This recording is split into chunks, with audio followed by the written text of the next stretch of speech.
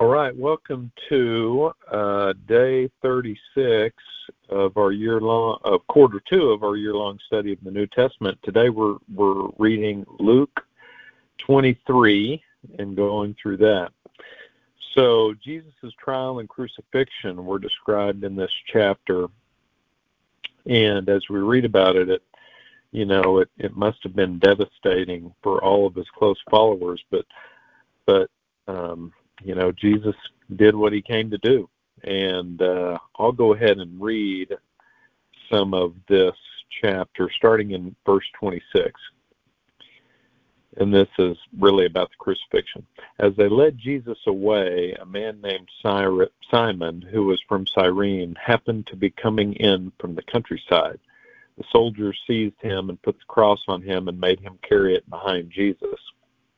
A large crowd trailed behind, including many grief-stricken women. But Jesus turned and said to them, "Daughters of Jerusalem, don't weep for me, but weep for yourselves and for your children, for the days are coming when they will say, 'Fortunate indeed are the women who are childless, the wombs that have not borne a child, and the breasts that have never nursed.' People will beg the mountains, 'Fall on us,' and plead with the hills, 'Bury us.'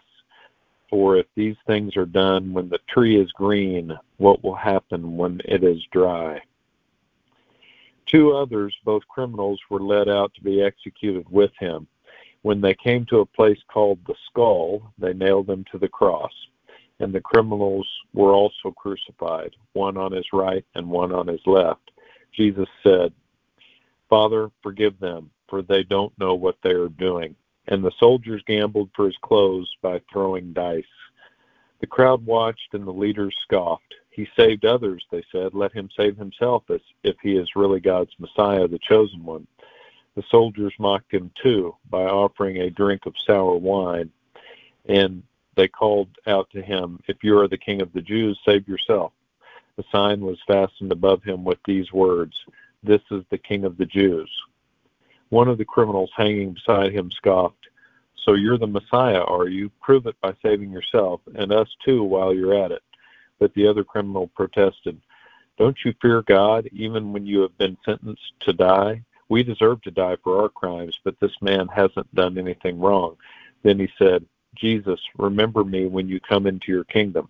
And Jesus replied, "I assure you, today you will be with me in paradise." By this time it was about noon, and the darkness fell across the whole land until 3:00. The light from the sun was gone, and suddenly the curtain in the sanctuary of the temple was torn down the middle. Then Jesus shouted, "Father, I entrust my spirit into your hands." And with those words, he breathed his last. I'll stop there. So when Jesus had an important purpose, and he knew it, and he wasn't going to let anything stand in the way of what he came to earth to do. And even when he faced, great pain and certain death, he knew it would be worth the sacrifice, and he had a greater purpose, and his followers were able and willing to carry on that purpose after Jesus died. They were forever changed from their time with Jesus on the earth. One of our pastors at Crossings Community Church told an amazing story about how he came to believe in Jesus Christ and follow him. He grew up in Kentucky in a family that didn't know Christ. And once he got to college, he had lots of theories and ideas about things. When he was in his 20s, he researched major religions of the world. He was a math major, so he was very logical and scientific in his thinking. He was very much interested in finding the truth about the great questions of life, the truth about the meaning of life. He studied world religions. He studied Buddhism and was a practicing Buddhist for a couple of years. He couldn't get settled with any of the philosophies he was studying. He studied Aristotle, and he researched, Darwin's theories, and like I said, was scientific in his approach. But he he couldn't really get totally settled on anything, and he kind of found his way toward more agnostic thinking, which basically thinking that, he didn't know what was true and really didn't think anyone else could necessarily know either.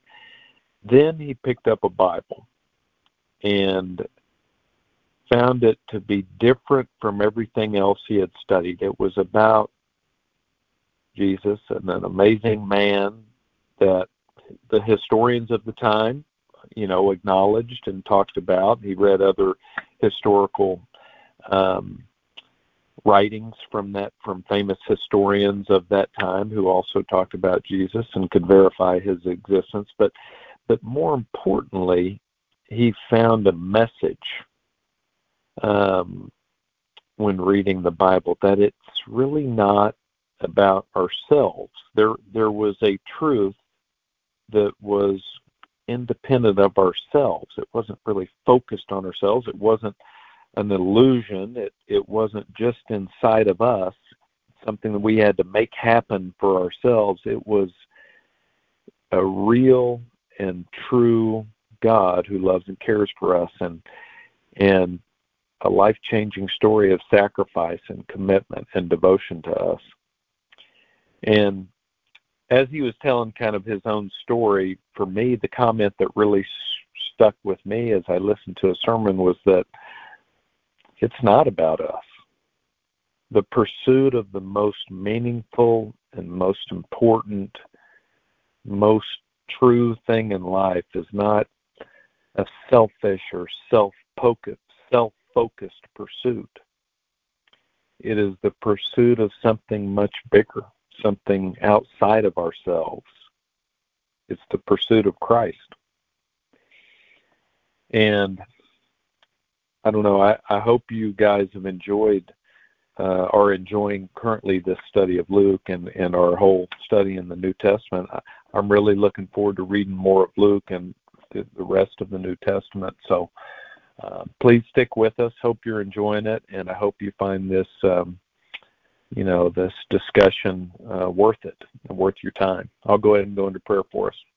Lord, thank you so much for the book of Luke and for chapter 23 and the ability to read about what you were willing to do for us and what was so important to you that you weren't going to let anything stop you, even death on a cross.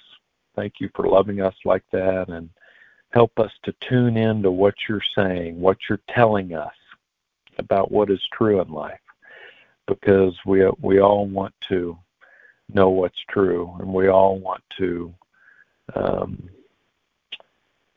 feel and experience the love that is like no other, the love that you have for us. So thank you for that. It's in Jesus' name we pray. Amen.